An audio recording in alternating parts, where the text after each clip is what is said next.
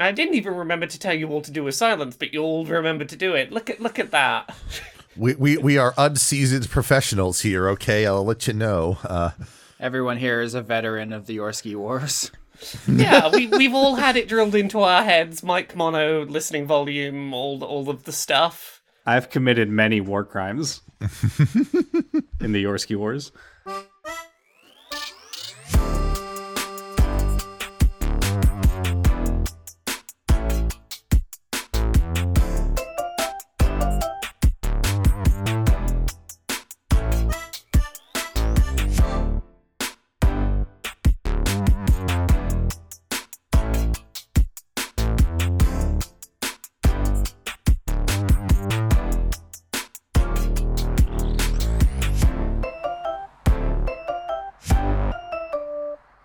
So yeah, welcome everyone to some Dice Funk that isn't being narrated by Austin Yorsky. What's going on here then? This is not the stated order of things. Chaos reigns, I've been given power, no one is ready for what I am about to do. There was at least one person who thought it was me who was going to be the DM chair. I'm just sitting here rubbing my hands. I'm like, oh, you don't know. Oh, you don't know. I saw a lot of people suspecting you were going to be co-DMing this season, and I mean, that makes a lot of sense. You know a lot of the rules and numbers of D&D easily and without having to do lots and lots of research. I, on the other hand, have stories. Oh, I'm going to take you on some stories. That's why you're taking charge. You can use me as a glossary whenever you need it. And I'll make sure to betray the party as necessary when it's plot appropriate. So don't worry. We've got our trust in you. This is where I should probably explain what's happening, because I don't know whether this has come up on the air during this season of Dice Funk so far, but Season 10 of Dice Funk, a little bit different to some of the previous seasons we've done, in that it's essentially a season of two halves. We have... We've got the home half of the season that you've presumably already been listening to by the time you get here. And I'm going to be DMing the away section, where we're going to have a little team of people going off on all sorts of missions, not on one big ship. So we should probably do introductions. I'm Laura. I go by Laura K. Buzz everywhere on the internet. I'm a player over on the other side of this season of the campaign. I'm going to be playing everyone in these sessions who isn't the players. Who are you players? One of you introduce yourselves. Get us rolling. Alphabetical order dictates that Austin Yorsky should step up. That's how I was trained. You have to know me from the other side of the campaign. It would be wild to start here.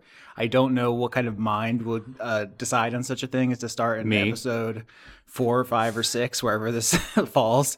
Dan is the sicko, I guess. You're volunteering that. Yeah. Sick. Oh gosh, there's a picture of Dan at the window. Sickos like.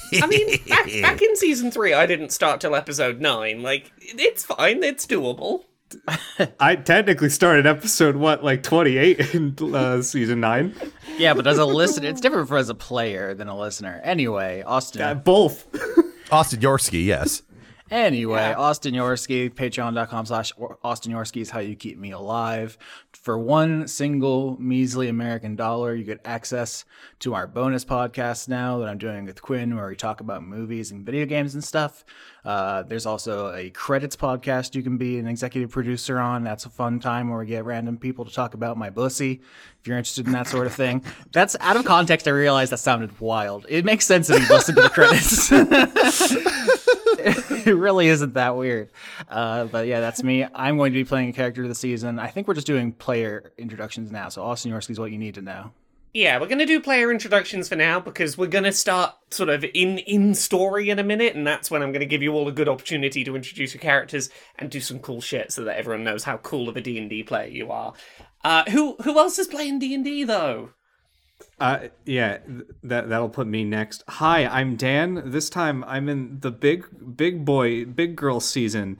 I did this by breaking into Austin's house after Joa gave me his address foolishly, and pestering him until I was allowed in. You can't find me anywhere. I am not an internet content creator. So if you need to find me, I'm still in Austin's house eating his snacks. You create this podcast. You're an internet content creator now, whether you like it or not. I'm an unpaid intern. I mean, look, whether it's unpaid or not, it's content and it's on the internet. You can't squirrel out of this one.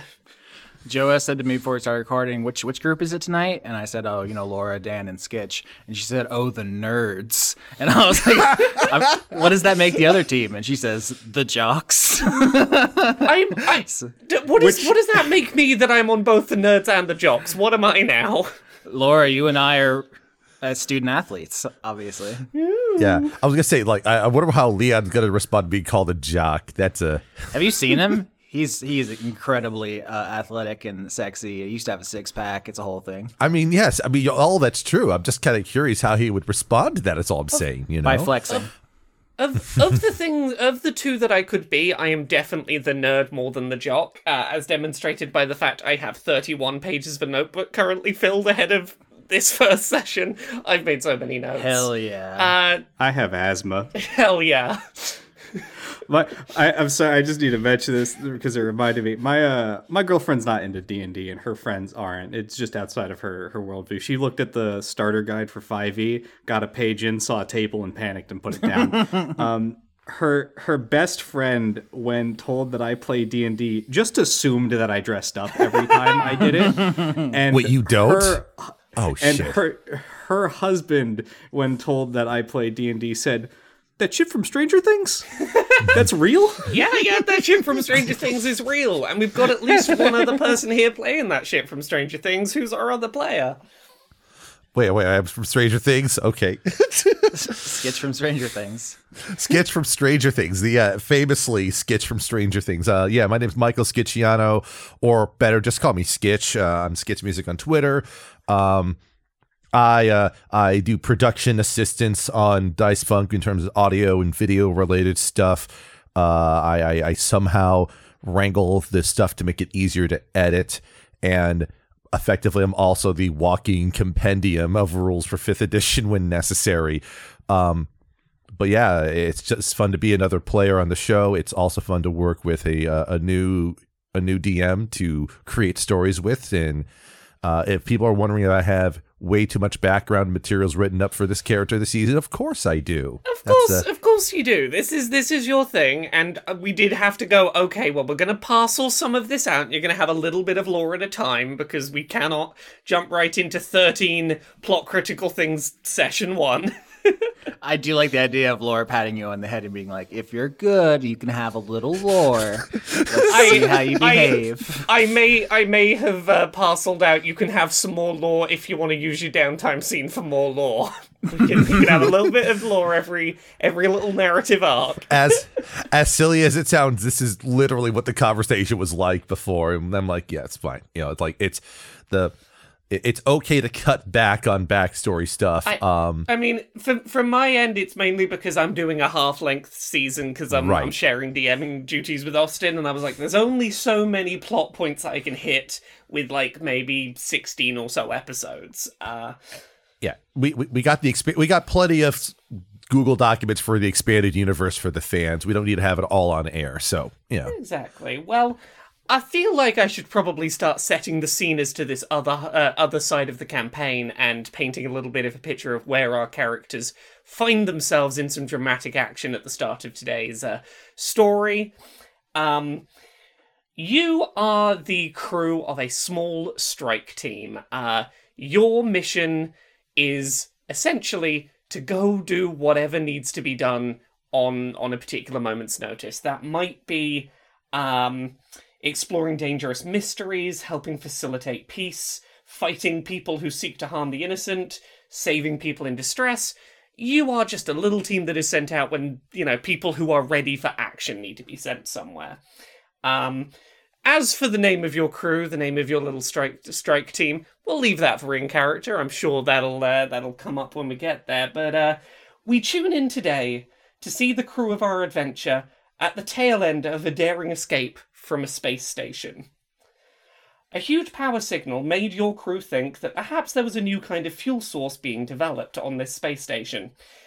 It turns out it was some bozogs trying to create NFTs. Non-fungible targets. For anyone who is new to Dice Funk, Bozogs are a species that exists within the Dice Funk universe. They are basically birds that do very good kicks. They've been creating these non-fungible targets in the hopes of having something they can practice kicks against that won't just break into pieces. Needs to be non-fungible for that, but NFTs have been banned galaxy-wide because they are dangerously wasteful in terms of energy consumption to produce and transfer. That is the dangerous energy readings you were getting on this space station was NFT production. We join our adventurers fleeing the station, which has just gone into meltdown unprovoked. Too many overclocked rigs trying to make those non-fungible targets. Oh no, the station's being rug pulled. Oh no. Exactly. Now, I think this is a good moment for if anyone would like to introduce their character, we will jump right into some adventure. I'm sorry, we just opened up with this. I'm already losing it. I feel like this introduction should be done in terms of movement speed. Oh, that's a great one. I actually have far and away the highest movement speed as a unarmored barbarian and a fairy. So I have a fly speed and an extremely fast class speed on top of that. So I am zooming through the hallways. Also, first in alphabetical order, suck it once again. Here I go. Well, who are you and what lets you go super speedy? Well, tell me your deal. My deal is that I am a level 9 barbarian. My class specialty is wild magic. I'm a wild magic barbarian. Specifically, I ran this by Laura because I wanted to see if you would be interested in doing a custom wild magic table, which you have hidden from me. I was very excited. I couldn't share this wild magic table with you even if I wanted to. It's entirely written on paper in a notebook, very hastily scribbled over the festive period. It was a lot of like being a little bit drunk and going, yeah, that's great. Hell Love yeah. So yeah, we've done wild magic on the show before. We like to have a little bit more fun with it than Wizards of the Coast would advise. But that's the kind of barbarian I am. A later edition, not in the player's handbook. As I said before, my race, as it's called in 5th edition, is fairy. But I'm a bit of an unusual fairy. We've never done fairies in Dice Funk before. And this season, a lot of it's going to center around relations with illithids, one of the key villains of the D&D world. And so I wanted to have at least one player character be a mind flayer. So my character is actually a mind flayer fairy, something that does not exist in canon. Couldn't find any art of it for any of my notes or for Roll20 or anything. I don't think anyone has ever drawn this. I had to go to one of those terrible, never use them, they're terribly unethical. I did go to an AI art generation program to generate an illithid fairy, and I think it did a pretty decent job. Oh, okay, that's what this is. I was like, Laura found something here. It is spooky. It is tentacly it's got and wingy. wings and a lot of tentacles. Yeah, it's pretty cool. I am going to interject a small thing here. There's going to be a subset of fans who's going to try to actually you about this, Austin, because Joe did play a fairy in one Shard Point episode. And they're going to think, yeah, but I'm like, we're talking main series Dice Funk. No one's been a fairy. Yeah, Joe was actually very helpful in making this character. She was thinking about being a player character on this season. She was, workshopping a robot character, and we were talking about wild magic barbarians, how interesting they could be. And I hit upon this idea through those talks about the thing I thought was interesting here, which is there's a weapon in the player's handbook no one ever uses. It's the lance. The lance has a great reach and does really good damage, but the problem is you can't use it at close range. If you ever run up on somebody with it, they will get up in your grill and then you won't be able to fight because your weapon's so long. And then I realized a way to mitigate this and actually use this weapon no one ever uses would be to have a fly speed and attack from the sky. That way you could always be at range. And this intrigued me so much. It's so unique. I've never seen it in any actual play I've ever watched or listened to or anything. I decided to make this fairy barbarian who attacks with a reflavored lance, specifically because she's small. She uses an ice pick, which if you've ever seen these things, they're kind of wicked little tools. But she for her size, it is like a mighty lance that she attacks from the sky.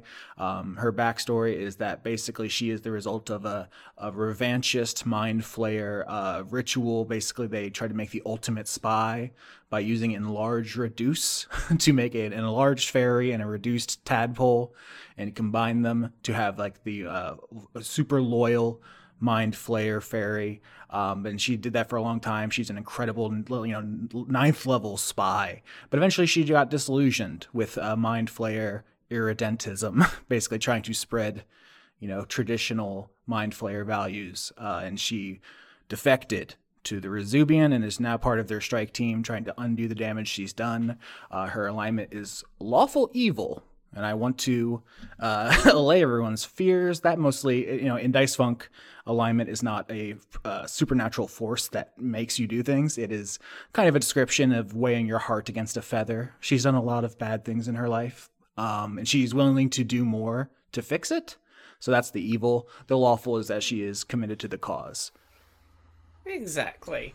I think one thing that we glossed over that is worth mentioning as well is you are a wild magic barbarian, which is not usually a class that people associate with wild magic. Yeah, the way we're going to be running this is that anytime you go into a barbarian rage, things are going to occur.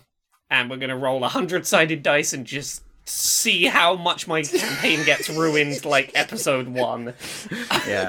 Every time combat breaks out, there's just going to be a wave of weirdness that emanates from her. In fact, she has an unusual nature, I believe it's called, a wild thing for being a fairy magic. So she has some spells here.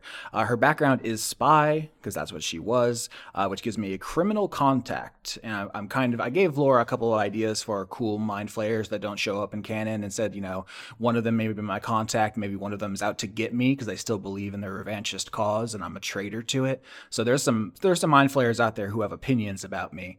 So barbarian, spy, lawful evil, level 9, and then she has a name that was given to her by the mind flayers, and it's unpronounceable without the mind flayer mouth. In deep speech, it involves psychic pulses and unnatural grinding and stuff. But to fit in with common people who speak common, that is, she scanned Earth. Pop culture for things that were very beloved. She wants to fit in, and she decided that the most likable name would be Wendy McDonald.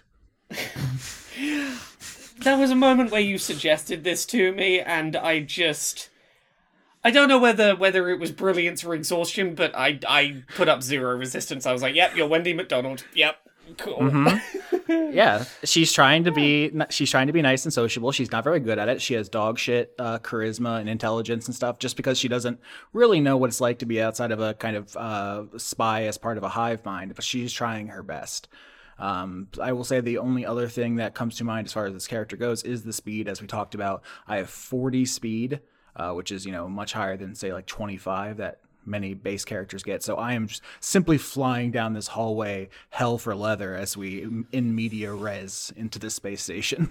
Yeah, you are a combination of like speedy, tiny, and able to get up in the air, which is all things that are going to be very good for staying alive on a crew of people who have to go on dangerous missions. Who else do we have being chased by a group of angry bozog that blame you for their NFTs overheating? Do we go by speed or alphabet in this case, Dan? I think it's gotta be speed. Oh, okay, fine. All right. So, following Wendy McDonald through the unnaturally twisting hallways of this space station is what appears to be an anthropomorphic Arctic fox. My character is an Ardling. Ardling is a species that is being introduced in 1D&D whenever that comes out. I'm using one of the UA versions of it. Their name is Max Ina. Their full title is Max Ina the Eternal Wind, and they are a 9th level Hexblade Warlock. We are going to do our own twist on Hexblade, which we'll dive into later on. But they are a former pilot. That's their background, is listed as former pilot. They used to be a pilot in a crew of spacefaring Ardlings in a military force known as Ardwing, where they were honorably discharged, at least not dishonorably discharged, after a few mishaps on missions due to their tendency to go out of formation and be a little too reckless for their own good for most missions and such. So, You had to be let go. The little frog on the team was just very tired of telling you to get back there because they were getting shot at. Right. Trippy was definitely not happy with those mishaps there from Max. But yeah, so Max has joined Resubian along with a friend of theirs that we can possibly touch base on later on after finding an opportunity to get away from home and just go off and do things. They've somehow come into possession of a weird, I'm going to describe it as sort of like a floating cube type thing that floats along with them as they're running through the hallway with a laser pistol in hand. And because they're an Artling, one of the features in the UA they have is the ability to do bonus action, sprout celestial wings and fly around for a turn. So they're using that as an opportunity to get a little extra speed when necessary. But yeah, Max is neutral good in terms of alignment. Being a celestial entity, it kind of tracks for that. But yes, they are, if you want to think like a celestial Star Fox protagonist, sure, that's a good mental image for you right there. I think one of the first pitches that Austin gave when we were talking about this character was like Star Fox with a lightsaber was the one of the elevator pitches. It's not quite a lightsaber, but it is a weird magical weapon that we'll be able to dive deeper into as we go along. So wonderful. I feel like before we get into the final character, this is probably a good point to just get on the record for listeners. Character pronouns. We should probably get those out there. Oh yeah, I should do that. Austin Yorsky is he, him. Wendy McDonald, she, her. Mike Scicciano is he, they. Max Ina is they, them. Dan, he, him, character unnamed so far. Dan, name character. Go. Who are you? Who else? Who's carrying up the rear of this? Being shouted at by all the bozogs going, stop trying to tell us we're not going to go to the moon with our non-fungible targets. We're going to make so many of them, we'll stack them to the moon. It'll be great. Coming in at a blistering 20 feet per move action is Buford F. Gubbins. He is a mountain of a man at 7 feet tall and 600 pounds. He is a master maker artificer. And what that means is that large portions of his body have been completely replaced with cybernetic hardware. Easiest way to describe him, if you bolted a bunch of industrial equipment onto a space trucker wearing a Jason Voorhees cyber mask. He is essentially firing a flamethrower over his shoulder to try to keep these bozogs off of him as he's trundling forward, ripping things off the walls to make blockages before him. Most important thing about Buford is that he is completely lopsided. His right arm is probably about 2.5 times bigger than it should be. It is a giant battle fist. That is the key feature of the Master Maker. They replace one of their limbs with a robotic battle arm. As are his legs. He doesn't really wear a shirt because his entire right side of his chest has been cybernized just to support this industrial arm, which, by the way, has a spray painted onto it a heart with the word mom in it, like in a classic American style tattoo. Yeah. Look, you can't have a big trucker arm, the kind that you'd be leaning out the window as you drive down the highway getting a sunburn on it, without the mom tattoo. That's just how it goes. Exactly. And his background is it engineer, for reasons that are related to him making his arm. He's a master engineer. Buford does not care about the cause. He isn't here for your ideology. He is solely here because he loves his family who joined up for this cause. He'll murder anyone that gets in the way of their happiness. And he's just an all-around family man. He's chaotic neutral and does not care about your authority. Yeah, this was a fun one for me when you pitched this. It was like, hey, I'd like to play a character who does not give a solitary fuck about the mission that everyone is on. I'm like, yeah, but you've got an NPC who cares. Cool, that's fine. I will just make sure that they continue to care very much about about the things that we need you to care about. Oh yeah, Buford will do anything for his family. So Yeah. you tell him to jump, he'll obliterate whoever. Does not care about these mind flayers. Take him or leave him, whatever. Normally, a character being actively disinterested in the premise is a huge red flag. But if you've listened to last season, you know Dan is an incredibly talented role player, and I have faith in him to pull this off. For sure. Like I will be honest. It terrified me when I heard it. As like I've DM'd like one shots and little things here and there, but being like, cool, gonna do proper campaign on the air. Oh no, this is okay. Let's talk this through. It's gonna be fine. But actually, I very much like what you have in mind. So. Yeah. Only other thing about Buford, I guess, since there was a little bit of other backstory stuff said about other characters, Buford is a known element in space. His family runs a company called Gubbins SSS, Shipping Security Satisfaction, and he was in charge of keeping shipments and warehouses safe. And he did this through a campaign of fire and blood against anyone that ever crossed his family. Yeah, we're all level 9, so certified badasses. Yeah. I think we're running down this hallway, and Wendy yells back, like, hurry up, Gub Gub! You're holding us up! Well, considering you are sort of being chased, and I'm pretty confident that Bozogs are faster than at least one of your party members, are you doing anything as you flee away to put some space or slow them down, or to get yourself a bit more time to get away? Oh, this is a great question. I mean, I'm definitely turning to Max and being like, Max, does your little cube teleport? Can you teleport us out of here? I can. Oh, let me think here. 1 second. Hey, big guy. What?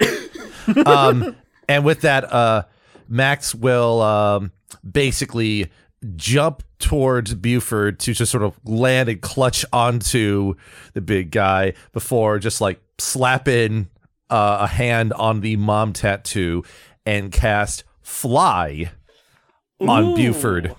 I think I know the perfect way that this act works, because I planned for it, because these are spells I also have access to. You slap your hand on the mom marking and it depresses in with a click. And you activate the jet boosters in his robotic foot and arm, and he starts flying forwards. Now, because he's a bit lopsided on the mechanics, does that make it in any way difficult to go in a straight line when flying? Yeah, so his right arm has been completely replaced, as has his left leg below the knee. His right leg is just using like a regular rocket boot. So it's not a good path. I will point out that Max can actually target 3 people total whenever they cast Fly. And I would like to petition, can I pilot Buford as a vessel, given the fact that Max does have proficiency with space vehicles? Oh my god. Here we go. It begins, Laura. I welcome to the Thunderdome. This is how it is. I mean, look, I'm not going to give you any mechanical benefit for doing so, but if you want to... give me a what's it going to be? Give me a dexterity roll to hold on, because the way I picture our slightly lopsided jet boost from Buford is that it's a little bit of a Catherine wheel situation. It's going forward, but it's spinning a bit because one arm, one leg. Well, give me a dex to see if you hold on. Okay. Let me make a suggestion. So I do think both legs have like propulsion on them, but the arm is definitely throwing him off. What if Max hangs off his left side, which doesn't have a giant arm? I like to think that you're spinning like a corkscrew as you go, so Max is just sort of like trying to fight centripetal forces. You know what? If you cling on to the left arm, give me a dex roll still, but I'm going to slightly change what I'm looking for on it. So give me that dex roll. That'd be an 18. Oh yeah, no, that's plenty. That's perfect. You have balanced out Buford pretty well, and now you are gliding forward at least well enough to like keep the distance from the Bozogs separate. Now, as you sort of continue sprinting down the hallway, trying to get to some way off this ship, there is a series of locked doors in front of you. They seem like they're going to be a problem. They are right in front of you down the hallway. They are going to slow down your escape. There are not any obvious turnings around here. There's a little crack under the door, but I can't think of any way that any player who's here could exploit that to do something cool to show off their character. I would love to do this, yes. So I have Enlarge Reduce as part of my fairy magic. Like I said, it's part of the ritual that was used to create me. It's like my signature thing. I'm already tiny, so if I can reduce myself and slip under the door and unlock it from the other side, I would love to do that. That is indeed a thing you can do. Now, is it railroading if I've set it up purely for episode 1 to show everyone how cool you are? Maybe, but it's cool railroading. I mean, I love our DM styles are already showing the strengths of each of our approaches. You've written jokes that are great. You're doing this kind of stuff. I would never. Look, I have plans for you to have a very open-ended series of adventures where you can completely and utterly destroy everything I've planned. But for this first, half hour, I want to show everyone your characters are competent, at least sometimes.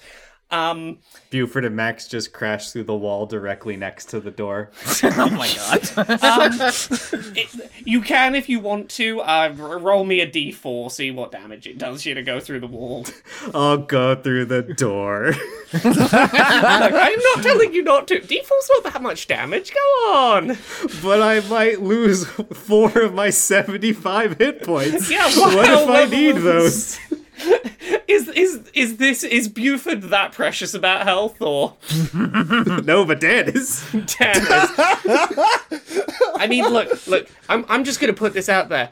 I don't think, listeners, I don't think Dan needs to worry too much about his hit points. His AC is ridiculous, and I'm sure that will come up eventually. It gets worse in a level. Yeah, it does. I am aware it gets worse. So as you continue sort of winding your way down the corridors, trying to find your way towards the exit of the ship, you come across a section that you came through on your way into this space station. It was a sort of mechanical raised bridge, and during all of the chaos and the commotion, it seems to have broken in the raised position. You can no longer run across this technologically powered mechanical bridge that would have been your way out. I wonder if anyone's got anything they could do about that. Well, now I see the bait here. I must point out, we're all flying right now. I put this here. You can fly over it. Yeah. If you want to fly over it, you are more than welcome, and that is great. Wait, hold on. Here's what I do. Okay, I'm going to rip a door off its hinges. Yes. Put it directly in front of the exit of this raised bridge, and I am going to use my magical tinkering ability to display. I think I can display a static image on the door, and it's going to say "Rare NFT, one of a kind" behind door. Oh, perfect. And then I assume you're all just flying over this entirely. Yes. Wonderful. These bozogs, much like in a Looney Tunes cartoon, they've got wings. They could fly over this gap, but they do want to see about the rare NFT behind the door. Open the door, run through it. Oops, I ran into a wall. That's going to buy you at least a couple more seconds to continue your escape. As you're making your way back across to where you initially boarded the ship, you unfortunately don't see your ship. It may be that your pilot, who sort of brought you in and dropped you off, had to get out of there because, the place is on fire and things are going a little south. There is an escape pod. There's a bunch of bozogs trying to get into it. Well, looks like we're going to have to take priority over this line here. No, what? No, it's our ship. Why? No, it's ours. Get off. As soon as we can work out where the go button is, we're out of here. Listen. We all try to get out of here, but we need to figure out how to work this. Oh no, there's multiple of them. We're all trying to get out of here, but we have to at least figure out what the right button to press is, and get out. There's only 4 seats in here, and they're for the 3 of us and our stack of NFTs. Wendy says, "Hey, Bozogs, where's your ear hole?" That's a funny thing. It's none of your business. Where's your ear hole? Buford is already checking over the weapon readiness of his arm and just walking forwards. Wendy was trying to get them to reveal, because that's where she likes to stab. It's just right in through the ear with the ice pick. Yeah, no, the Bozogs, in fact, as you approach, are like, "No, you're not getting us. You can't." And they start holding up the non-fungible targets to use as shields to protect themselves. Max will throw as a proposition like, "If it'll make you feel better, you're more than welcome to try and kick this non-fungible target in front of you," as they gesture at themselves. Is the non-fungible target you in general? Because it sounded like a euphemism to me, if I'm honest. And I do like kicking things. I mean, you just try your hand kicking at me. It's completely fine. I won't swing back at you or anything. Are you being deceitful here? Max will just sort of put their pistol away and sort of raise their hands, and then roll a deception check. Yeah, give me that deception. That's only a 12. That's a shame, but look, I think for convincing them that you are not going to fight them if they leave the only escape pod, I think you're going to need more than that. They're like, no. Well, I mean, they believe NFTs aren't a scam, so how good can they be at seeing through lies?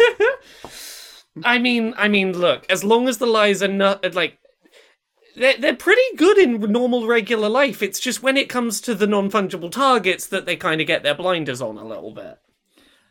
Wendy says, "Well, I tried to do ears. It's faster, but I guess we're doing nose tonight." And hits the rage. Cool. Everyone roll me initiative. And also, Austin, roll me a D100. All right, D100 coming up. And this is a sweet... Oh, I didn't mean to do that. It's a sweet, succulent 90. Okay. Let's get everyone's initiative numbers. Yeah. I got a 2. I rolled a 9. And what's Wendy's initiative? I actually get advantage on that, so 18. Okay, sorry, I need 1 second. I like to believe the only reason Buford hadn't punched that Bozog's head in was because he was 30 feet away and it did not come around to his turn yet again. Now, so to describe the scene, we've got 3 Bozogs, 2 of which seem like they're just sort of regular workers. One of them was probably shoveling stuff into the fossil fuel powered furnace to keep the NFT production nice and warm. Has a bit beefier armor. Seems like they're going to be a little bit more of a threat, a bit more threatening. Right, you rolled a 90 on the wild magic. Is that correct, Austin? That is correct. 9-0. 9-0. Now this is interesting because we learn if high is good or bad potentially. Okay, so I'll give you this. The very highest and the very lowest are very intense. The very middle is very nothing. I've tried to somewhat spread things out between that so that it's a little unpredictable. I don't want the numbers to be too much of a signifier. Okay, here's what happens.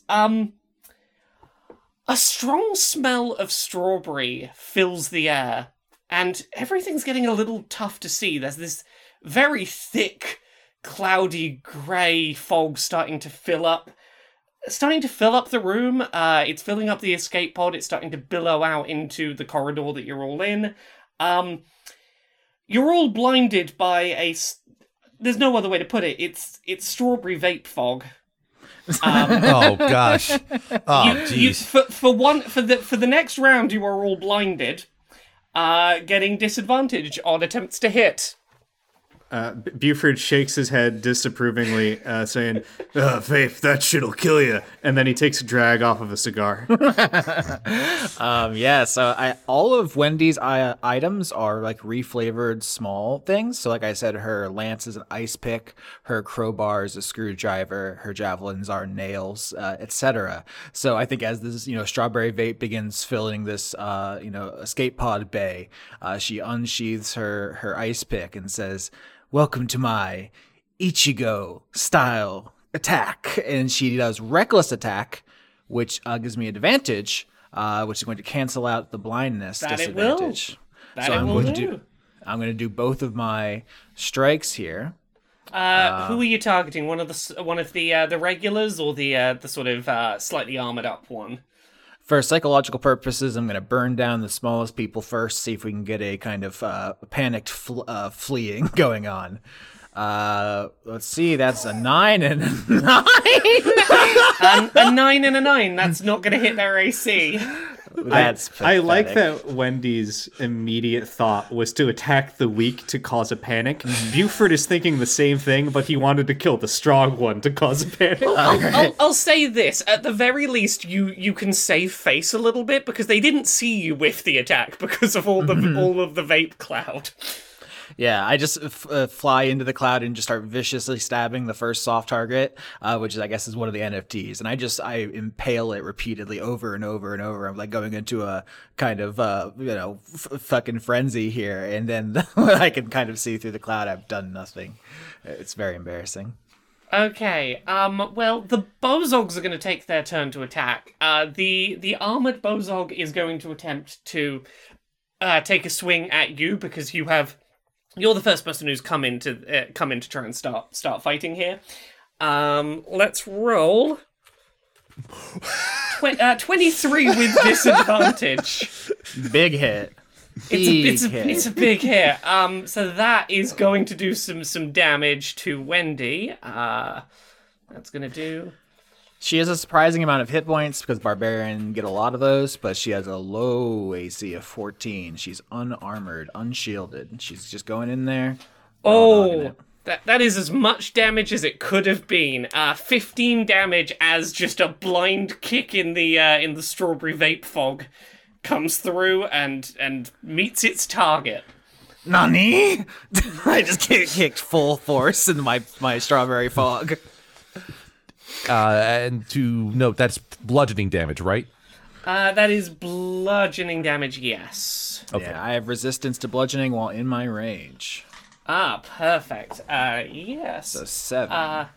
Now the other two Bozogs, I think, are going to stumble out and find targets at random, because they cannot see where they're going or where the things they need to fight are. So I'm gonna roll. Can I roll a D2? I know that's a flip a coin. Will roll 20 let me do that? Yep. D2 is a valid. Yep. Okay. One of them is going to attack each. The first one's going to go for Max. With. What are these rolls on my side? A 21 to hit Max with disadvantage. All right. Well, I get hit, but my main question to you is. Yeah. Is Max able to see the target kicking them? I think Max can see the foot. Vape fog is not so dense that, like, once a kick is connected with you, you can't see it. I could do the most unnecessary response to this. Oh, no, do it. Respond unnecessarily. Go on. All right, so I'm going to point out something for later thing here. I'll take the damage first. 11 damage. Can I get a dexterity saving throw? 7. I doubt that's going to be high enough, yeah. Yeah, so one of the spells that Max has access to, but we don't quite know where it came from, is Hellish Rebuke. As a reaction to taking damage, a target has to make a dexterity saving throw against 17. Because they failed, they take the full brunt of it, which is 6d10 fire damage. Well. Or That'd be, wow, not a great roll, but that's a 27 damage. Yeah, you have done some pretty substantial damage to that Bozog. That Bozog is not having a good day. It is now hopping around on one foot. It's got a blister coming up real quick, and it's not going to be fun of a day now. Yeah, but it as a reflexive thing, like a blazing counterattack just kind of erupts as Max is hit, and they just sort of shake their head up. It's like, well, hopefully that wasn't too much of a hot foot there for you. And the other one's going to attack Buford. Now see, this is more what I was expecting with disadvantage. That is a 6 that is a botch to try and hit Buford. The one and only character here who I think we needed a roll of like 20 plus with disadvantage to have a chance at. Correct. I have 22 AC. Yeah, you do. Literally, either of those first 2 turns would have hit you, but the dice do what the dice do. This Bozog, I think, does a flying leap through the air, being like, I'm very confident I'm going to hit you, and just goes straight past you, hits a wall, takes a little bit of damage. Wendy's double over on the floor from pain from being kicked, and she sees that and just goes, yes, my Ichigo technique worked perfectly. You needed that help. I think Buford just kind of watches it go by and then turns to another one of these Bozogs, ready to beat something to death. Oh, boy. Max, it's your turn.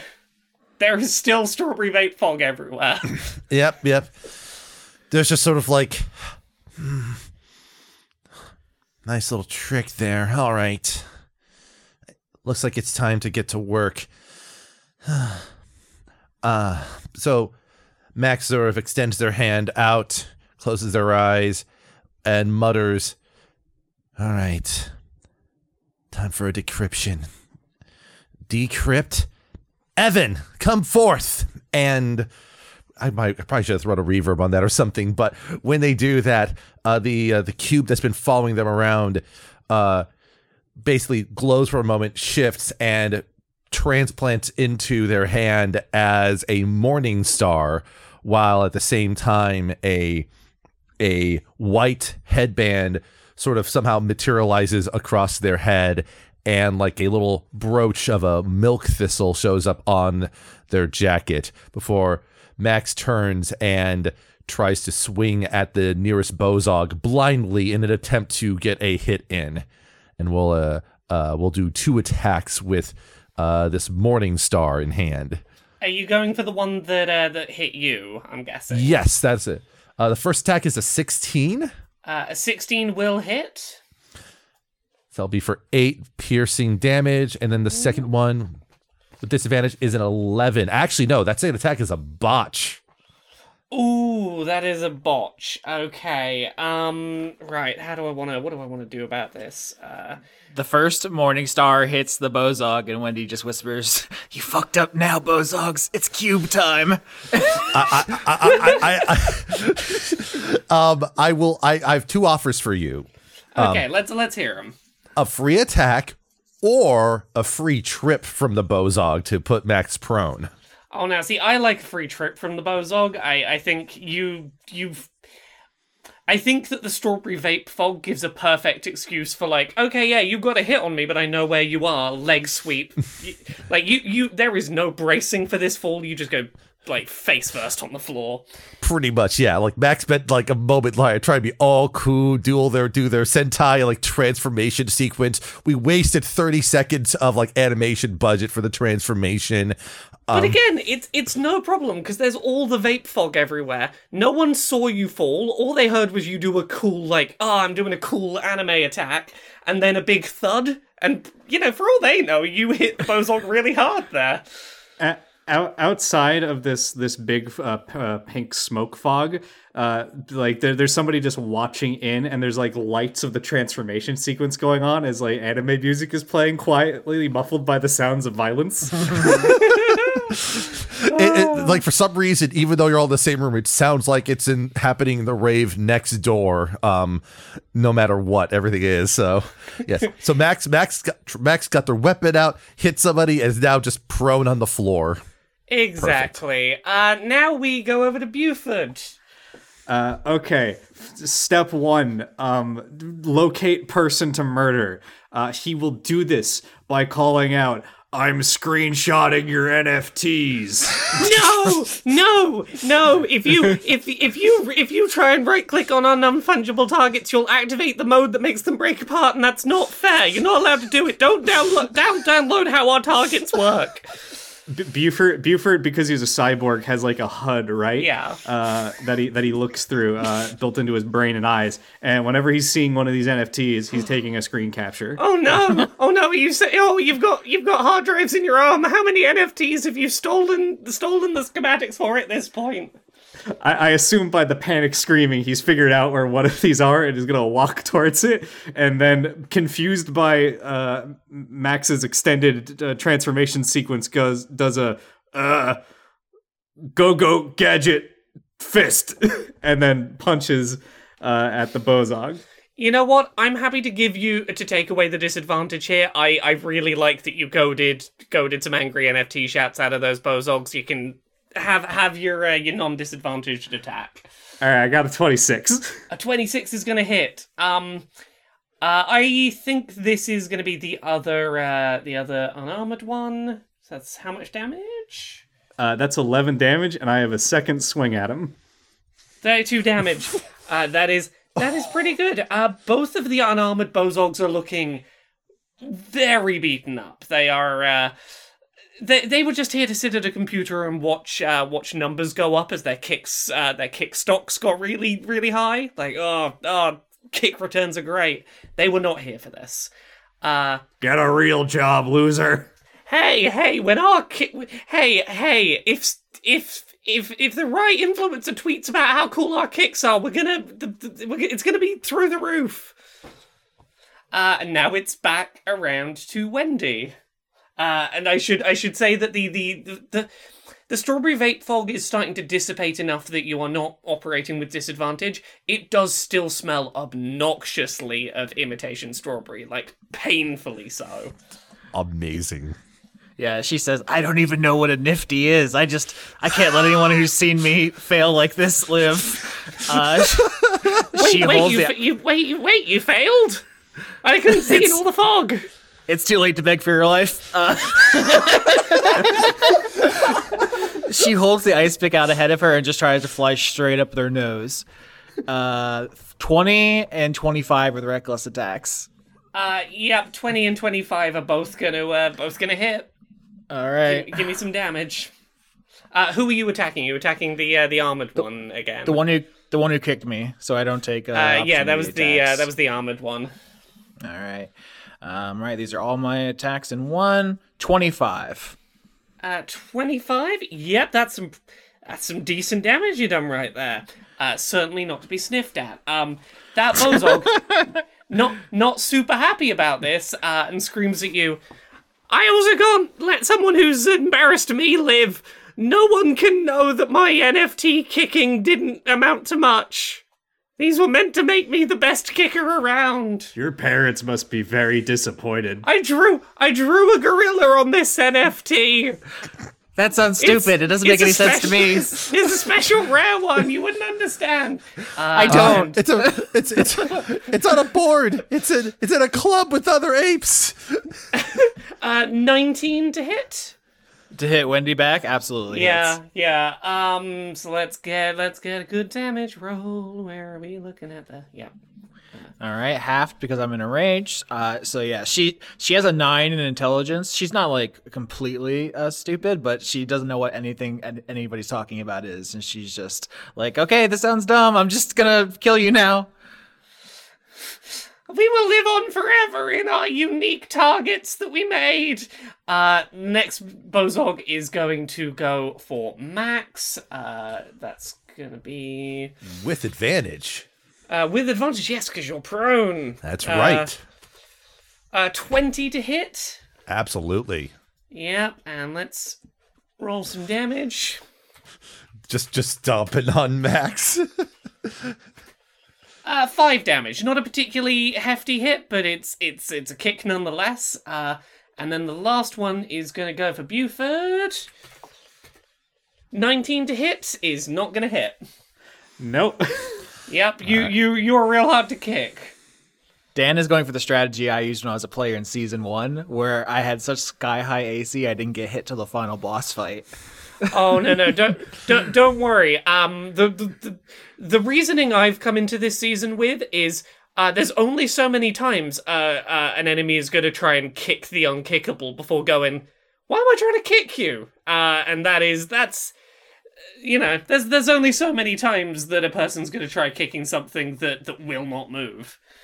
Unfortunately, I also do Mondo damage. Yeah, so you do. Anytime they're wasting on me is time that I'm breaking their legs. What? They need their legs. They need their legs for kicking NFTs. Don't worry, I've been looking at them bad rolls. I know what saving throws can get past that. Not that I could have used that knowledge, but I know.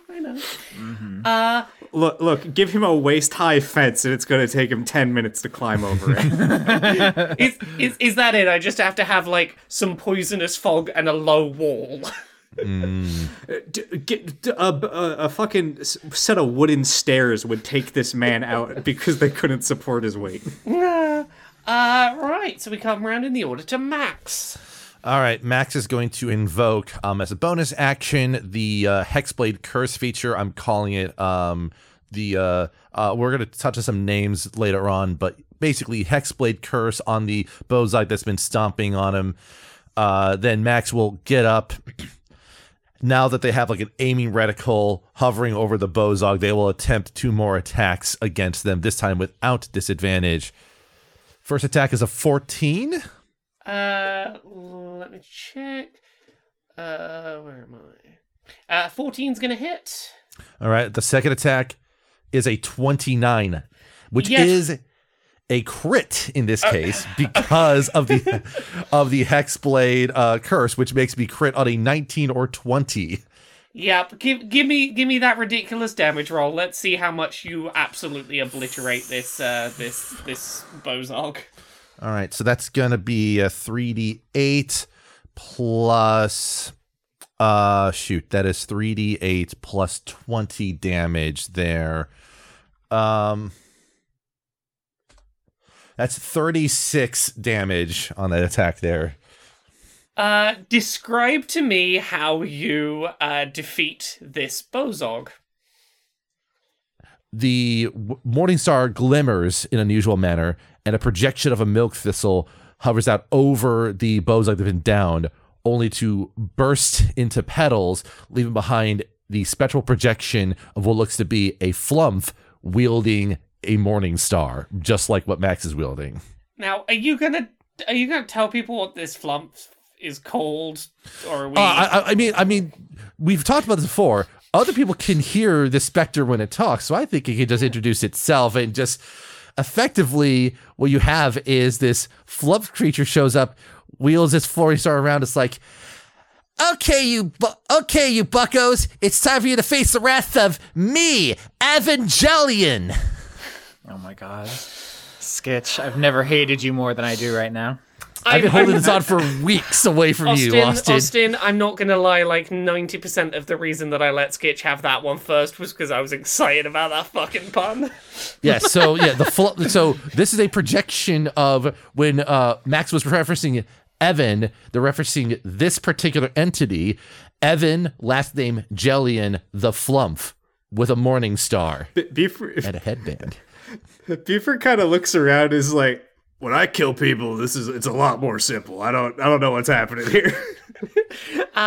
As the Bozog that you knocked out is losing consciousness, it's going to shout, I should have sold these targets last week, but I've been left holding the bag. For the audience, Flumphs are basically sapient jellyfish creatures. Yes. They're like big, noodly, squishy jelly fellas. So they feed off vibes.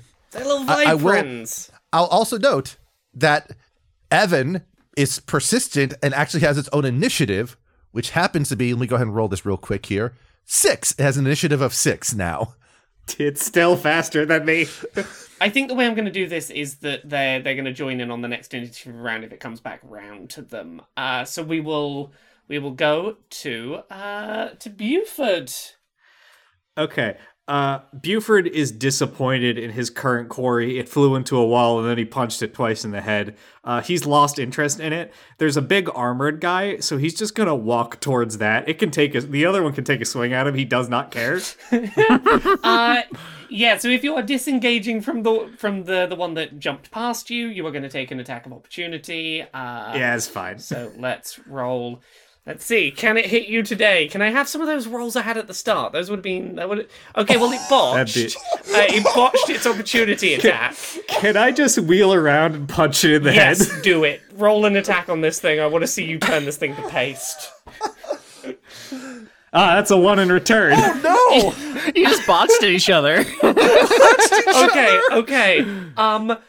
So you try and disengage from this bozog. It gets an opportunity attack. It tries to leap at you, completely misses, giving you an opportunity attack. And you're like, oh yeah, I'll just clothesline this thing.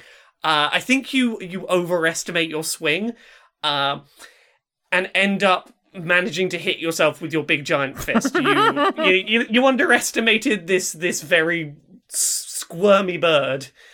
So now the bozog's on the floor. You've punched yourself. You are gonna have to, I think, roll some damage against yourself.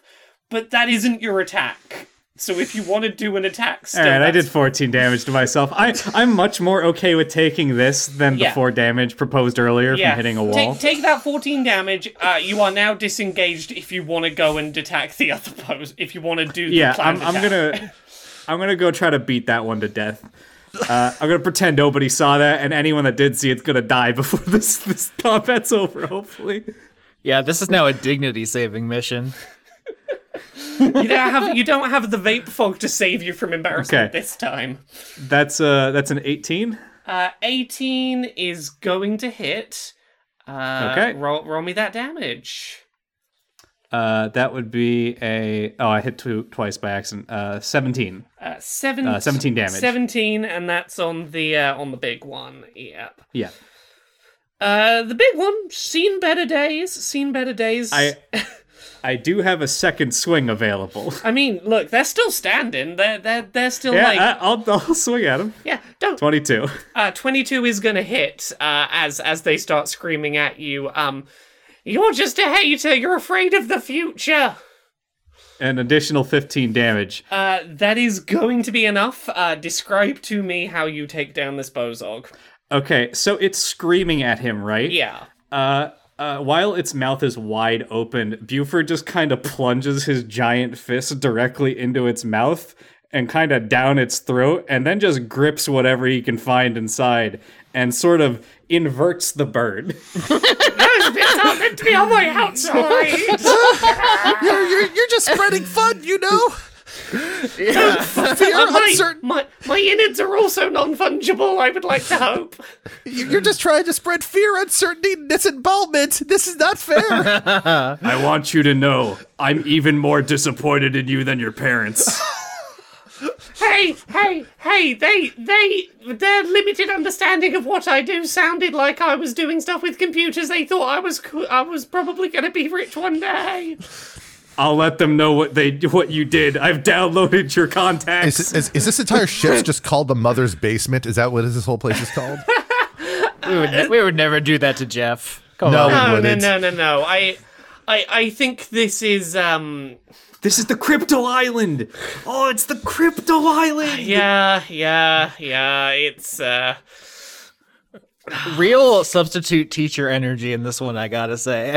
I feel like Laura's getting attacked by our most goblin tendencies. We have set the record 5 botches in one recording, beating the 4 crits on the home team side. Look, this is how it's gonna go. Austin, you get all of the crits will be ruining all of your plots because like everyone gets through everything too fast. I will be here going, ha ha ha, you all failed, let me describe how you trip over yourselves. It's... Love it. Why do you think I set my AC to 22? I had to prepare for this eventuality. Well, that's fine. This gives me time to plan things while I'm just like, oh, okay, that's another turn where I can just be like, haha, you're on the floor. So there is only one Bozog left, who is looking a little bit sheepish. Because you have inverted the bird, which is the phrase I'm going to use next Thanksgiving. Absolutely. I think this remaining Bozog is going to turn around and go, you know, maybe I could remove. Maybe we don't need a full seat full of NFTs, and there are 4 of us left and 4 seats. What do you say? I will turn to Evan Jellian, the spectral flump, and say, Mr. Gel, is it true that these things are valuable? These nifties? I don't know anything about this. I mean, it seems awfully mean of us to leave someone behind if we've got the sea. I mean, I don't know much about these things, but like, I reckon we could squeeze them all in, probably. I think they seem appreciative. The vibes would be tasty. Now, this is an important question I must pose. Max is a normal-sized person. Wendy is quite small. Buford is extremely oversized. How does this work vis-a-vis seats taken? The way I picture this is that Buford is taking up 2 seats. Max is taking up a regular seat. I think that Wendy, there is room to nestle in somewhere and still have essentially a full seat empty. Assuming that Wendy is not going to be like, no, that's my seat. Get out. Yeah, I think Wendy has a moment here. You know, she has blood slicking her ice pick.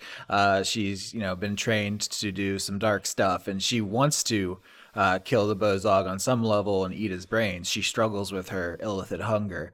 But hearing from, the flump spirit that there's enough room for everyone, after a moment of hesitation, she says, Mr. Gel says you can live. Get in the pod. Get in the pod or I'm going to eat your brain. You have 5 seconds. Get in the pod. Oh, thank you. I'm coming. Thank you. I'm in. Thank you. Before we exit this place, can Buford try to get into the hard drive of this this hard drive of this space station server and just delete everything? Now, see, I'm more than happy for you to do that. I do need to work out what kind of role it's going to be to download as many NFTs as you can in very quick succession. I'm not downloading them. I am clicking the root directory and doing shift delete. Okay. Give me 1 second. I mean, to me, Web3 is kind of a religion, I'd argue it's magic, thus it's arcana. I was going to argue investigation because you've got to find where the root directory is. Perfect. I've got a 9 in that. I'm arguing sleight of hand because I'm assuming that the keyboard is not sized for Buford's hands. I got a 16. Yeah, that is enough for you to wipe the station's entire hard drive of schematics for these non-fungible targets.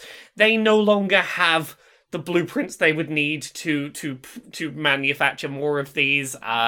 You have destroyed the non-fungible target industry for decades to come. I need it to be known. He did not do this out of the goodness of his heart. He thought it'd be funny. You got rid of the white papers. Oh no. As we all make our way to the escape pod, I want to do a role play thing here. Not really anything mechanical. I want to roll a Constitution saving throw to try to see if I can avoid scooping up some of the brains of the inverted bird that Buford did. I love it. Because she 100%. Yeah, she's struggling. It's I have this caffeine addiction, and it makes this all very relatable to me. Oh, that's a 20. That's a 20. Hell yeah. She pushes it away. She thinks about manga or something instead to distract herself. As I'll just kind of note on the side while you're looking things up. Mm-hmm. I'm assuming that we've done enough missions that this is not the first time that the others have seen a projection happening like this with Evan. But yeah, I think that this is a regular enough occurrence that like the crew are not necessarily surprised to see it happen. I think it's going to be up to you how much or how little you've told the group about it, but we can have that conversation in character in a minute.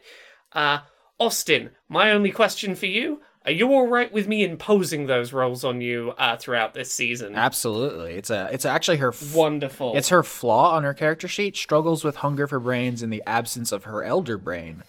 So traditionally, illithid colonies have an elder brain, which is kind of the center of a hive mind where they're all connected. And she has been disconnected from her creator's elder brain. So there's a loss, there's a loneliness she's kind of feeling, and she's fighting against. It's one of those things that I'm aware of about your character and I have some plans for certain, but it's one of those, like, I like the idea of there being a mechanical thing that we can sort of regularly throw around. It is good to know, good to have in the back pocket. Has anyone else got anything else they want to do before the escape shuttle starts making its way off of the station? Buford's cleaning his arm to get all the bird guts off of it, and he's looking at it, and he gets like real close to it for a moment, and he pulls a tooth out of his arm, and he's looking at it, and he goes, "This is a human tooth. How long has that been there?" That's great. Are you growing replacements or something? He's just like looking at it and turning it over, like, what? When's the last time I punched a human? This is some real Crimes of the Future shit. I love it. So your escape shuttle is leaving the station. You manage to get away as this thing starts to have more and more explosions going on. It's not looking in a great state, and a couple of minutes after this all goes down, you do see your ship returning, presumably having had to do the equivalent of, I'll just drive around the block and come back in a minute when you're ready to be picked up. And as it sort of pulls up and opens up for you to dock, you are greeted by the pilot who is currently shepherding you back to the big main ship. Skitch, do you want to describe Cammy? Yes. Yeah, Cammy is also, she is also a fox ardling, but she's a Cape fox as opposed to Max's Arctic fox. You telling me they make foxes with capes now? New fox just dropped. But yeah, I was going to say, for anyone who doesn't know Cape foxes, very small head, very big ears. Yeah, they're on some Fennec shit. This rocks. Yeah. So, but Cammy, for small backstory point before we go into Cammy and Max were basically next door neighbors and childhood friends. Frequently when Max needed to just get away from home, they would just hide over at Cammy's place for a bit. That was the type of the friendship that they kind of had. And when Max had an opportunity to join Resubian, Cammy joined along. Her main role in the whole thing is that she is she could, pilot as necessary, but she's also a bit of an engineer herself with a specialization in in weapons, effectively personal weapons. And, she has a different approach and tactic than, let's say, Buford does when it comes to engineering. But she's the one who, for example, designed Max's laser pistol that has not been shot yet. Yeah. The way I picture this is that Cammy piloting this ship is not necessarily normal in any sense. This is not usually to be expected, but I think that as she pulls up, she's gonna go, sorry, I'm sorry I'm late.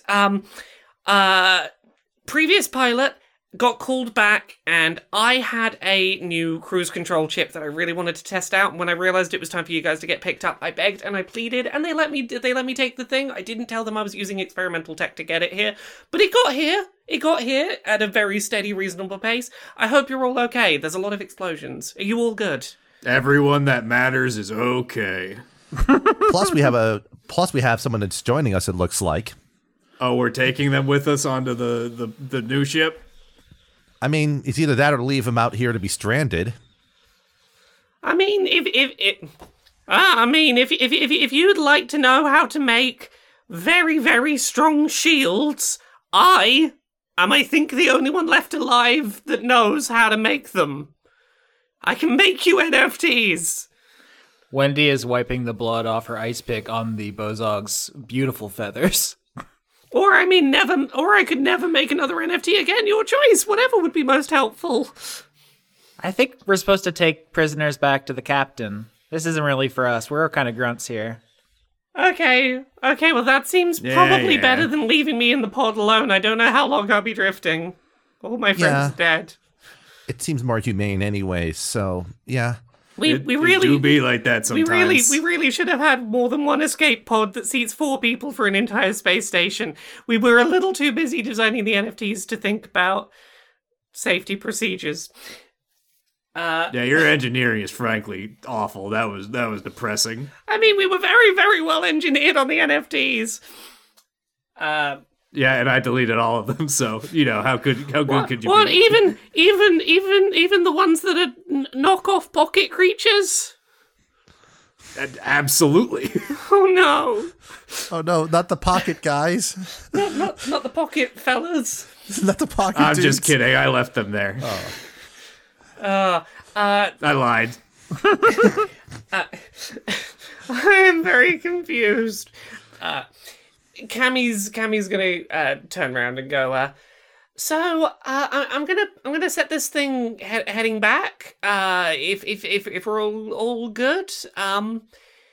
Yeah, it's gonna be a little while. The cruise control ship, the speed controls on it aren't great. But we'll get there. We will get back. So I hope you brought a game or something to do until we get back. Well, I mean, Cammy, it's better safe than never, right? So. Exactly, and it's working. The ship is moving, and that was the goal, and it's doing it. So I'm sure it'll work. It's good. When Max says better safe than never, Buford puts his hand on Max's shoulder and goes, "You have clearly never worked in the shipping industry." Let me tell you about just-in-time delivery. It's a clusterfuck. Wendy actually has proficiency in games. That's one of the things I took as my part of my spy stuff. I took spy tools or thieves tools, but I also took gaming sets. Are there any popular games here in Illithid space that she would be into? I left a blank space. I was like, we could default to some of the games we've talked about in the show before. It could be a new one. I left this open because I wanted to give space for if anyone had any thoughts in character as to games that might be popular in amongst this whole thing. So if anyone's got any ideas for space games, now I have 2 suggestions.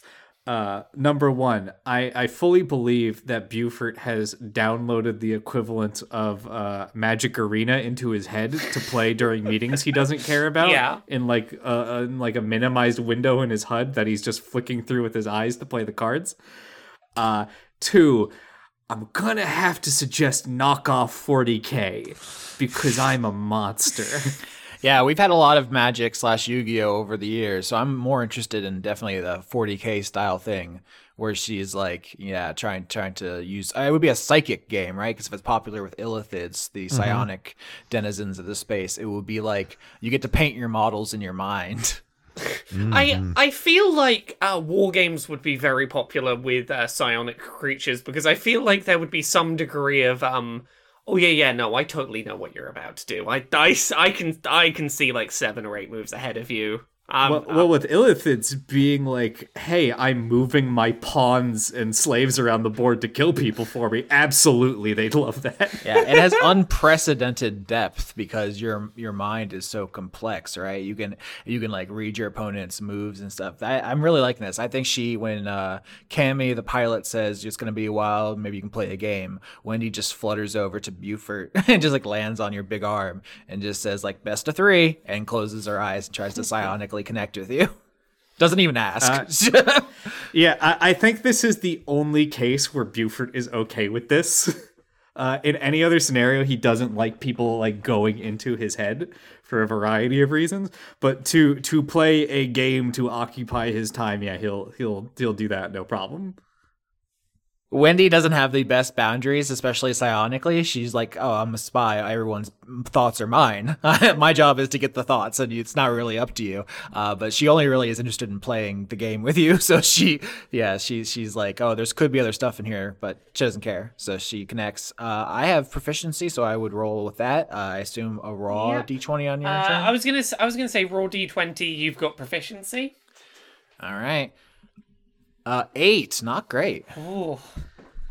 All right. Now, here's a fun thing about Dan's setup, by the way. I can't see my hands right now because I've got a big box made out of cardboard, pantyhose, and foam in front of me to hold my microphone. So I'm trying to type roll 1d20 without seeing my hands. I got a 16. You wonderful. Talk to me through how you managed to beat someone who was literally in your brain seeing your moves.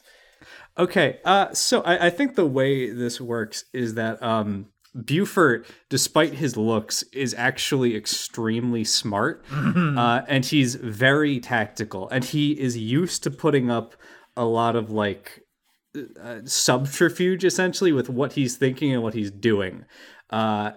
And as a result, when you're just looking at him as a surface level, his army is probably like a heavy mechanized, like a bunch of like big robots and vehicles, that sort of thing. So you think he's just going to walk forward and try to kill you.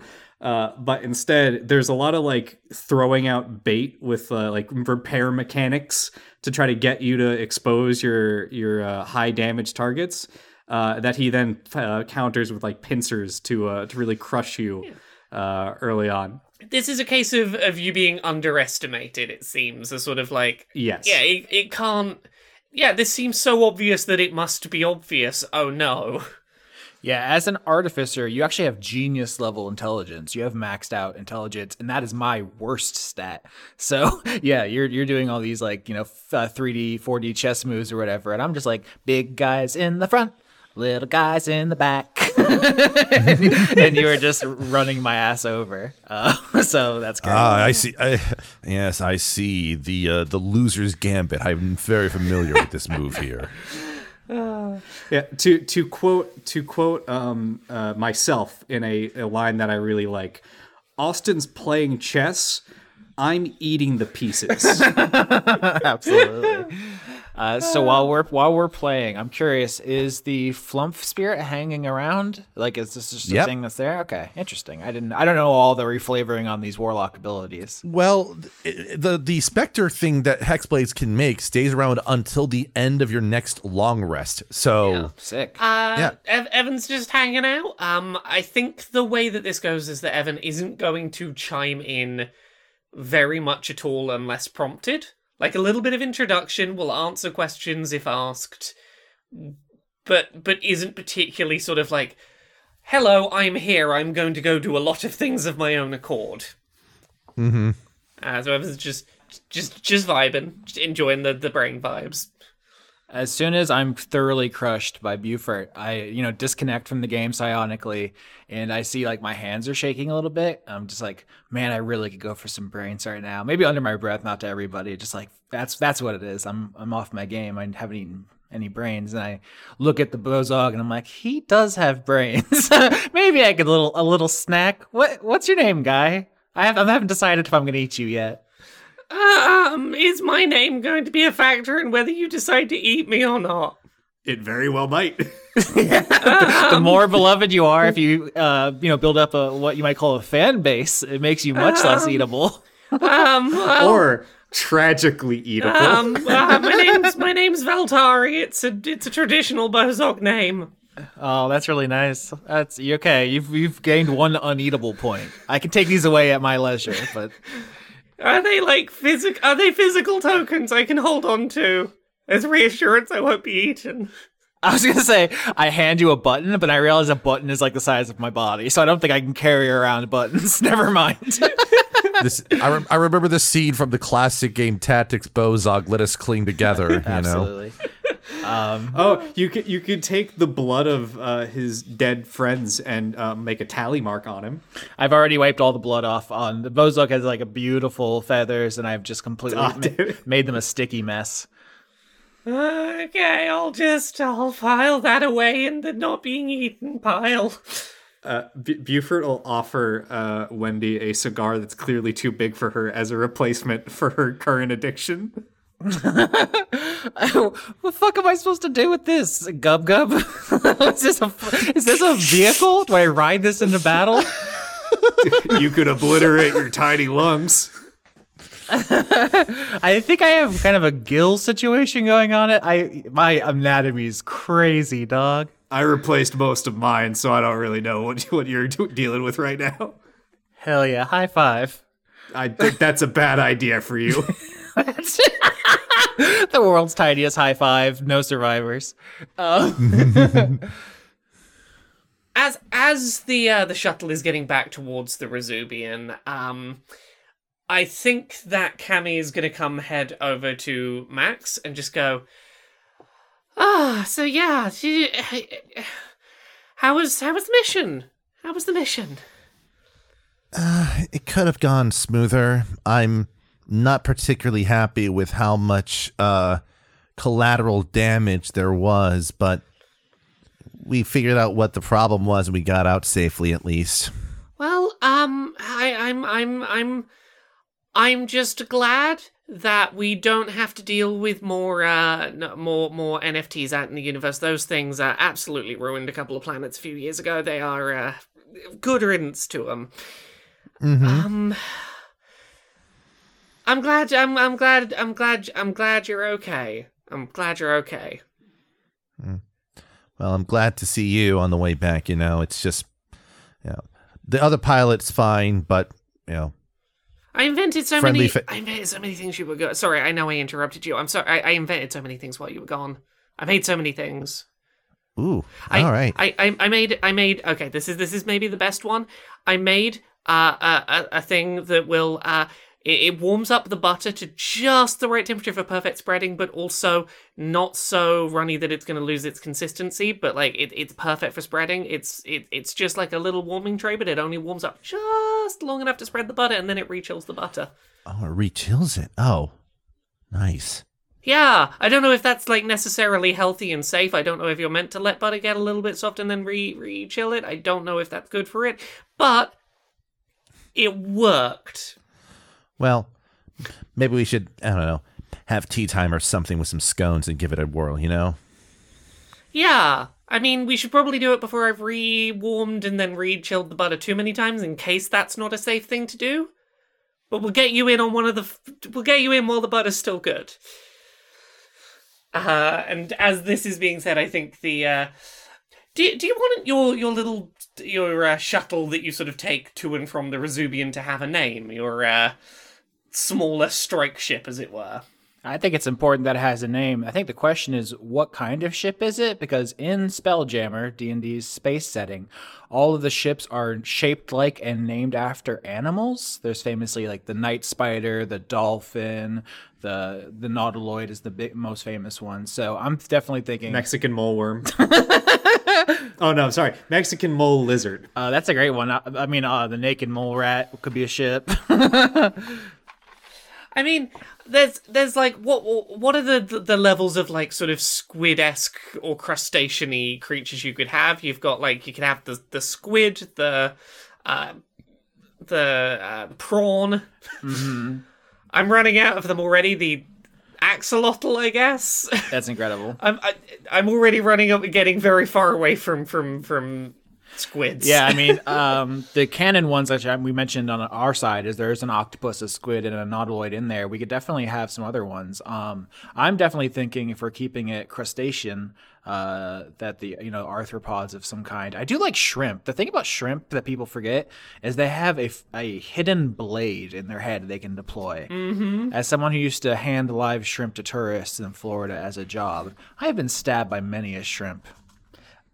I'm going to suggest a ancient fossilized creature known as the Tully monster. Whoa. Oh. That's crazy. What is this? So it's to describe it, imagine a cylinder and then give it an arm with a claw at the end of it, sticking right at the end of it. And then just two eyes pointing off to the sides that don't seem to do anything. like paleontologists have spent a lot of time trying to figure out what this thing is and why it looks like this, and the answer is I don't fucking know. Its scientific name is the telemonstrum, which gives it the colloquial name, the Telly monster. This is, if our ship's called the Tully, that rocks. This thing is, I'm so glad I've seen this now. Yeah, I think this has to be it. I think this is the Tully monster. It's vaguely squid-like. It looks like, I love it's like a school bus basically, but with a really long like neck attached to it. Yeah, the recreation on the Wikipedia page describes it as a lamprey-like creature, but it does have like a grabby arm as a face, which is like the docking claw that the ship can have, or like a salvage claw. I mean, this is functionally perfect, and it's the right vibe of in the middle of the weird abyss of nothingness you would stumble upon this thing. It even, in the pictures I'm looking at, it even looks like it has little porthole windows down the side of it. Yeah, exactly. It's like a little bus with little porthole windows in the side for tourism and transport, you know? I don't even think it was like a deep sea creature, if I remember right. It's just kind of in rivers. Yeah, I mean, sometimes when you try to name something, it takes forever, and you got to throw ideas back and forth. But I think Dan fucking slam dunked this one from half court. Absolutely, first try. My favorite part about the Tully monstrum is the fact that there's debates over whether it's a vertebrate or invertebrate creature, effectively. And no one knows. They're like, this guy's whack. Shit's wild, scientists report. Frankly, if anything is evidence of intelligent design, it's this, because it was an accident. This wasn't meant to. This is goofy ass design. This is what like fossils are. Okay, I'm just gonna say it.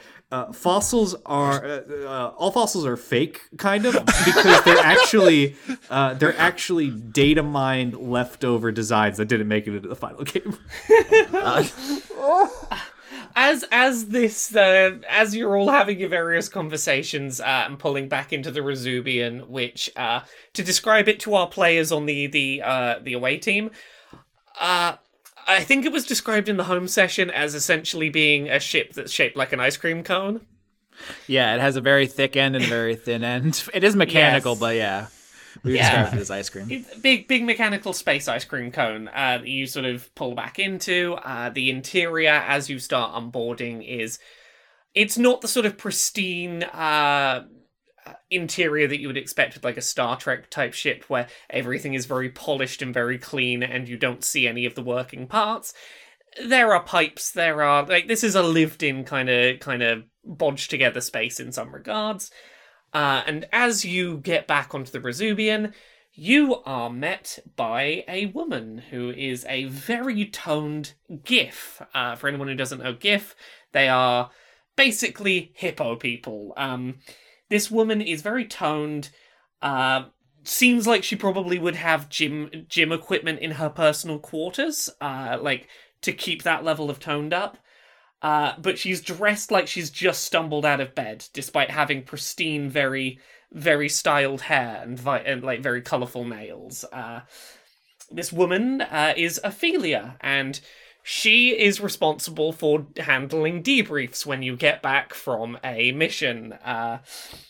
So Ophelia sort of welcomes you in and goes, Okay. I've seen a lot of explosions on the monitors, and I've got the Bozog ambassador on the line claiming that you've deliberately sabotaged a research facility of some sort. Look, I've spoken to him a lot. I know that he's probably exaggerating, but I need to get you into the conference room so that we can hear your side of events, and I can sort the paperwork and get all of this sorted. So, come on, what happened? Why is the ship blown up? What did you do?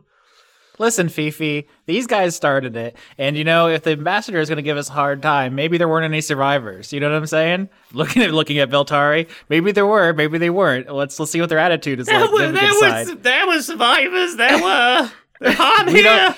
It's hard to say for sure. No one knows really. The jury's out, and people are still trying to. I'm alive. Uncover. I'm here. There's a not eat me token. Oh god, this is really not reassuring me. You've taken a prisoner. Have you taken a prisoner? Technically, we saved someone. Yes, we we there was only one escape pod and there was an empty seat, so Veltari joined us. Wait, there was only one escape pod. That was a very large battle. Are you sure there was only one escape pod? That's according to Veltari. Look, quite frankly, we probably did a good thing for the Bozarg species, raising their standard IQ point by a couple of notches. That's rude. That's very rude. And accurate. Okay. Also, I would like to lodge a formal HR complaint against the pilot who left us. If I show up to an exfiltration and there's no shuttle, we're gonna have a problem next time. Oh God. Look. Okay. I apologize for that one. Someone got vented out the airlock, and look, the magical seal is only going to keep them breathing out there for so long, and all the other ships were already off doing missions, and as much as I wanted to have your ship, ready to pick you up the second it was needed, I wasn't going to go and tell Barry's family that he suffocated in the airlock because you wanted your ship to, not have to do a round trip. Wendy connects psionically with the ship's captain, who is a big elder brain, who can reach everybody psychically on the ship. And she says, Cap, tell Barry to suck my nuts. He can stay outside. I don't care. Don't leave me hanging.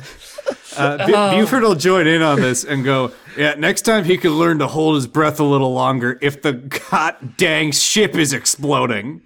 Look, Barry knows he fucked up. He's had a bad day. He doesn't need me to tell him he fucked up. He knows he fucked up. It'll get worse if it happens again. Well, look. You go back to talking to Ophelia. You still have to explain why you blew up. You don't get to do lectures until you explain why I'm having to deal with why the Bozarg ambassadors are pros. I believe you said it spontaneously combusted due to overclocking GPUs, essentially. Yeah, that is the canon answer. I move that we rename the strike team Fuck Barry. Rename it from what? Does it have its first name? We should probably come up with that. What is the strike team's original name prior to this suggestion? So I do have a suggestion for this, and it's Worm Squad 9, because we're always in deep shit. My assumption was disposable empty text field was the idea I had for the team name. In the 6 months leading up to this recording, I've been calling them home team and away team. That's just how I've always thought of them. And then in the 2 recordings we did, 2 days apart, I am now dealt with Velvet Foxes and Worm Team 9. It's extremely jarring. Do we have any thoughts about incorporating our beautiful boy Tully into the team's names? Tully's boys. Tully's team. I'm in love with Tully now. We could just call it Tully's Monsters. We get. I'm trying to think so I will say Tully Vision something there. It's kind of rings well, but can we get matching tattoos of the Tully monster? I'm as much as I love Worm Team 9 and I was real sold on it, I think that Tully's Monsters is adorable. For a very vicious, violent team. Worm Team 9 sprang out of Dan's head like Athena from the brow of Zeus, the same way Velvet Foxes did to Leon. There's no backstory. That wasn't a conversation. So that's a gem, a perfect, beautiful gem. But now we're Fuck Barry. That's the point. We just give it up the name Tully's Monsters for Fuck Barry. But I think Buford's I literally just finished spray painting this on my arm. What are we doing here? Okay, look. Dan came up with the Tully Monsters suggestion for the ship. I feel like giving Dan also Worm Team 9. I'm gonna take Tully's Monsters. I think that's where we're starting. Before, who was it that just suggested we rename it from Tully's Monsters? I mean, Wendy said that. Austin was joking though. He just thought it was a funny thing to say. Oh, you know what? No, he got Tully's Monsters tattooed on his other arm, and he's like, "This one doesn't come off. This one I can't easily replace." Wait, so you have the thing for your mom on the arm that could be replaced, but Tully's Monsters you actually got tattooed on your organic arm. Look, this probably is getting cut off sometime in the next, 10 levels. I think that the captain, before hanging up the mental intercom, just goes, No, we're not renaming the team to fuck Barry. Again, Barry already knows what he did. He will not be trying to catch, like, a quick, quiet nap during his off time in the airlock in future. I love you, Cap. Love you too. You're all great. Keep up the good work. She finds the presence of an elder brain extremely comforting. That's like an inappropriate thing to say to your boss, but it just came out. But here's the thing. I think that the captain, the captain gets it, and probably extends the sentiment to the rest of the team to not be seen playing favorites. But yeah. Buford's last and only bosses were his parents, and I think he's extremely uncomfortable by a giant brain saying that it loves him. Max will raise a finger and just sort of pause it. With respect to why the station, self-detonated, as far as I can tell, even if we hadn't intervened, it would have happened in any case. So it seemed like an inevitable form of the activities that were happening on this supposed research station. Okay, fine. Look, if what you've been telling me about this is all good, I really hope at least one of you thought to right-click save some schematics for those non-fungible targets so that we have some evidence that this happened. That would really help my paperwork trail. I right-click saved this guy, Wendy says, poking him with the ice pick. Or Veltari, she, her, I assume. That's a female character we named it after. I think Veltari is she, they. All right. Yeah. Veltari's gonna chime up and go, I'll write something. I'll write like a declaration to the ambassador. If you get me something in writing that says this one won't eat me. Okay, we're the good guys. We would never eat you. I'm so confused. Ophelia chimes in. Just okay. Stop winding the thing up. Right. Go tell someone down at the reception desk what your name is and that you are the latest person to just be grabbed during a mission. We'll find you some quarters somewhere, and tomorrow someone will fill out some paperwork and find out what you can you're not stuck here. You can leave if you want, but if you want to hang out here, we'll find a job for you or something. You can sleep in the airlock tonight. No. I've been telling Bill Webb we need a prison. Why is there no prison on this ship? Look. The airlock makes a fantastic prison, but we don't need it today. We've got business to get to. I'm sorry to get talking work so quickly after you've just gotten back from your last mission, but it's not immediate. But I've got another job for you that's leaving in the morning, so I'm gonna give you the basics, and then you can all go get a good night's sleep, I guess, because yeah, it's gonna be a quick turnaround tonight. Wendy raises her hand. Yes. Whose morning is it in? Because we're in space and there's no day and night? Universal Standard Time. We all agreed all across the galaxy to have one time standard. It's just the one time we all set the clocks to. It's not set on anyone's... did you really pay this little attention in, basic astrology? Yep. Do you not know we have a standard? We have a time standard. And I don't respect it. UST, Universal Space Time. All right, sounds canon, she says, looking at a security camera like she's in the office.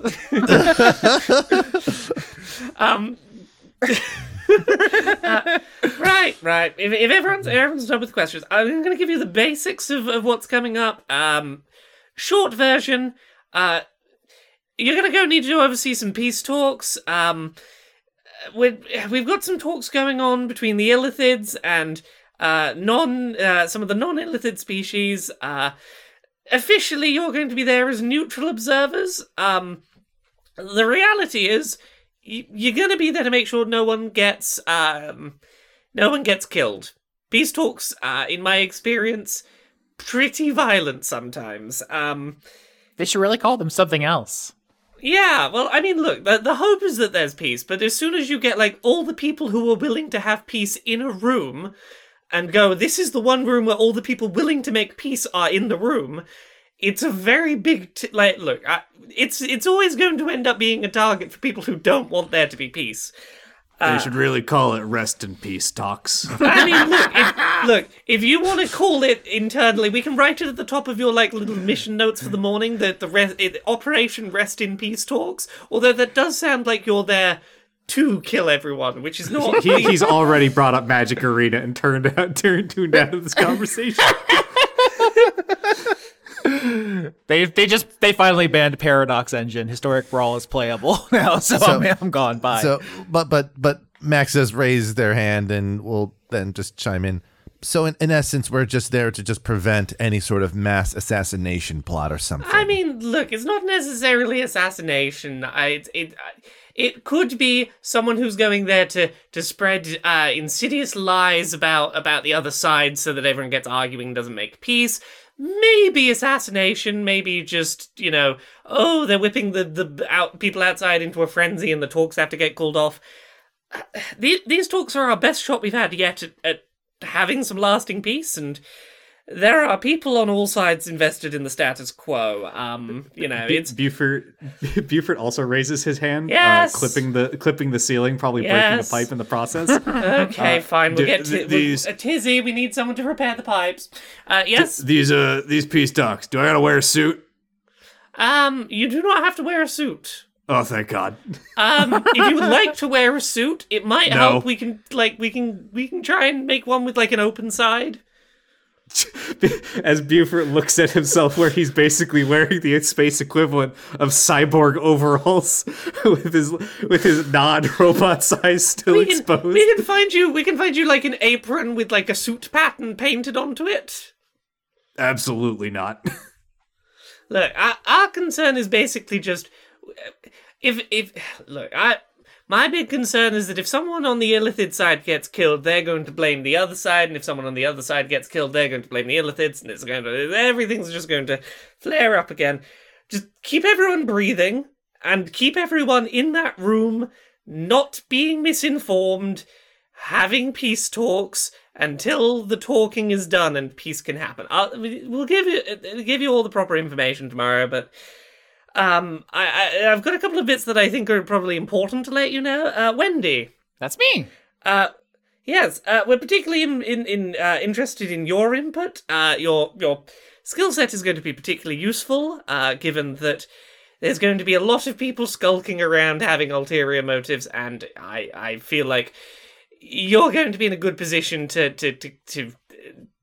do what needs to be done sneaky-wise. Also, just... You're going to have more of an idea of what's at stake here than these two, and I would appreciate you making sure they don't make a fool of the situation. They call me the Skulk Master General. It sounds different in Illithid. It's funnier, sorry. It doesn't really make sense in common. I'm sure. Gubbins.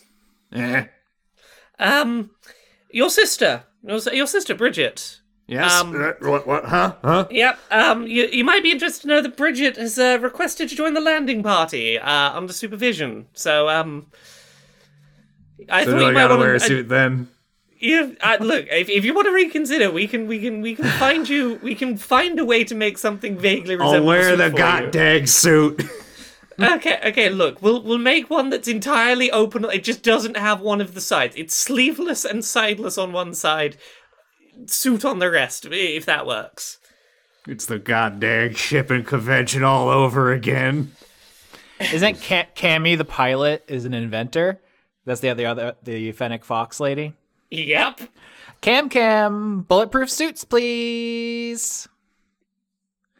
Look, I can try my best. It is very short notice, and I do have to debug the butter tray. I'm already getting message alerts that it is melting the butter to an extremely concerning degree. It's starting to melt through parts of the ship, so I should probably get on that, but I'll try and get on bulletproof suits if I've got the time.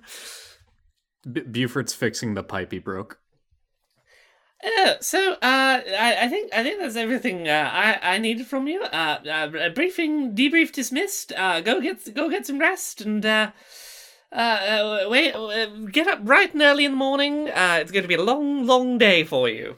And with that, Ophelia sort of ushers you all off to any little activities you want to do before you head to bed and your next mission begins. Evan makes sure to salute as they're led along with the others. Just the flump, the spectral flump, just saluting all the while.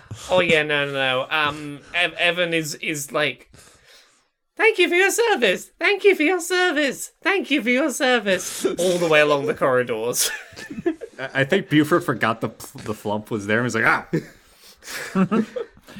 Wendy would like to go find Barry, who compromised our mission. I'm gonna go bully that guy. I'm really feeling like a sort of synchronization between Wendy and Buford right now, because that was also on my list of things to do. Perfect.